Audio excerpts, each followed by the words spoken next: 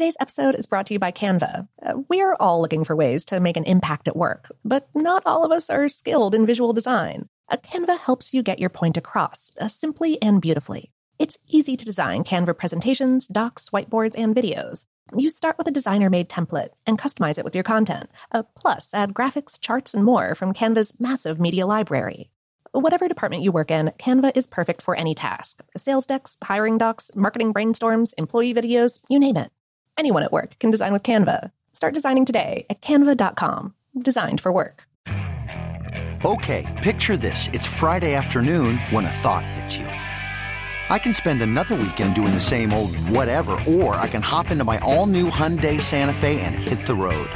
With available H-Track all-wheel drive and 3-row seating, my whole family can head deep into the wild. Conquer the weekend in the all-new Hyundai Santa Fe. Visit HyundaiUSA.com or call 562-314-4603 for more details. Hyundai, there's joy in every journey. The Kakadu plum is an Australian native superfood containing 100 times more vitamin C than oranges. So why have you never heard of it? PR. No one's drinking a Kakadu smoothie? I'm JB Smoove, and that was a full episode of my new podcast, Straightforward, inspired by guaranteed straightforward pricing from AT&T Fiber. Get what you want without the complicated. AT&T Fiber, live like a gigillionaire. Available wherever you get your podcasts. Limited availability in select areas. Visit AT&T.com/hypergig for details. This episode is brought to you by Technically Speaking, an Intel podcast. When you think about the future, what kind of technology do you envision? Whatever the future holds, artificial intelligence will undoubtedly be at the heart of it all. Join Graham Class as he hosts Season 2 of Technically Speaking, an Intel podcast, and hears from the minds transforming healthcare, retail, entertainment, personal computing, and more with the help of AI. Tune in every other Tuesday and explore the latest technology that's changing our world today and creating a more accessible tomorrow. Listen to Technically Speaking, an Intel podcast on the iHeartRadio app, Apple Podcasts, or wherever you get your podcasts. From BBC Radio 4, Britain's biggest paranormal podcast is going on a road trip. I thought in that moment, oh my God, we've summoned something from this board. This is Uncanny USA. He says, somebody's in the house, and I screamed. Listen to Uncanny USA wherever you get your BBC podcasts, if you dare.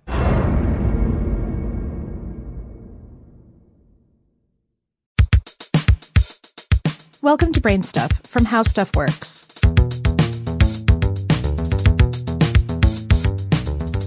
Hey, I'm Christian Sager, and this is Brain Stuff. You may have seen a few videos on the internet of zebras being ridden around, and it looks pretty cool. And I'm not talking about movies like Sheena, Queen of the Jungle, where actors just ride a horse painted to look like a zebra. Zebras would be useful to ride, especially in some parts of Africa, because of their resistance to the diseases that kill horses and cattle. It's not impossible, so what's the deal? Why don't we ride zebras? Well, zebras can be tamed, but they can't be domesticated, much like elephants. A domesticated animal is defined as an animal selectively bred in captivity and thereby modified from its wild ancestors for use by humans who control the animal's breeding and food supply. The success rate for domesticating most animals is surprisingly low. In fact, according to geography professor Jared Diamond, who's the author of Guns, Germs, and Steel, The Fates of Human Societies, every animal domesticated by humans, especially the major five, goats, sheep, pigs, cattle, and horses, they are all exactly alike in 6 important ways. First, they all eat the right diet. Second, they have a tendency not to panic. Third, they have a pleasant disposition. Fourth, they live within a social hierarchy. Fifth, they have a very fast growth rate. And sixth, they have the ability to breed in captivity. Now, the problem with zebras, they're unpredictable, aggressive, and just downright mean.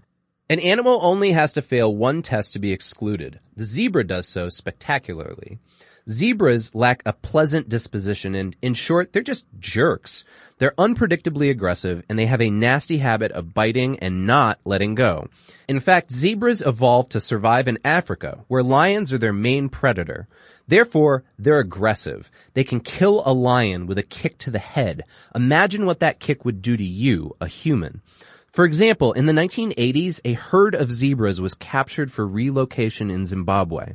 16 animals were loaded into a truck and driven off. When the truck arrived at its destination, only one zebra was left alive. The others had kicked each other to death.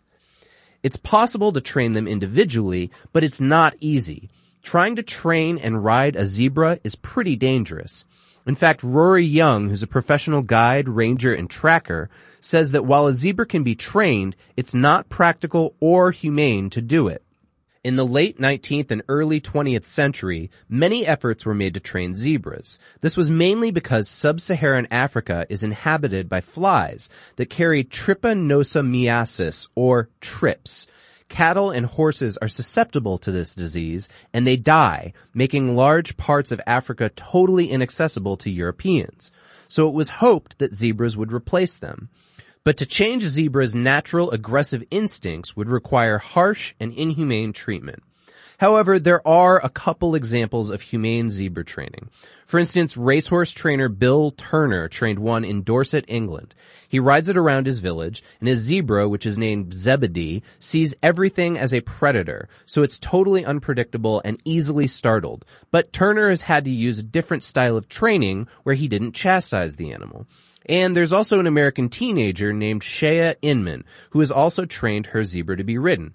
You can go on YouTube and look, and there's tons of videos of people riding zebras, but we don't know how they are trained, and they're not necessarily domesticated, though. The other problem with zebras is that they're too small to be properly saddled. Zebras are actually small animals that haven't been bred to have strong backs that can support cargo or riders. They could possibly be used to pull carts, but even that is difficult based on their own social hierarchy. Some animal trainers and breeders have created zebra hybrids, such as the Zorse, a cross between a zebra and a horse, or the Zonkey, which is what you get when you cross a zebra and a donkey. So far, there's no specific purpose to creating zebra hybrids, though. They're not stronger or more useful than regular horses and donkeys. For more on this and thousands of other topics, please visit us at howstuffworks.com.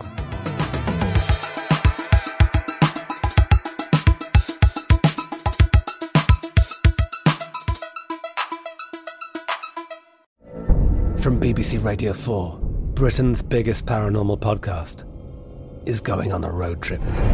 I thought in that moment, oh my God, we've summoned something from this board. This is Uncanny USA. He says, somebody's in the house, and I screamed. Listen to Uncanny USA wherever you get your BBC podcasts, if you dare.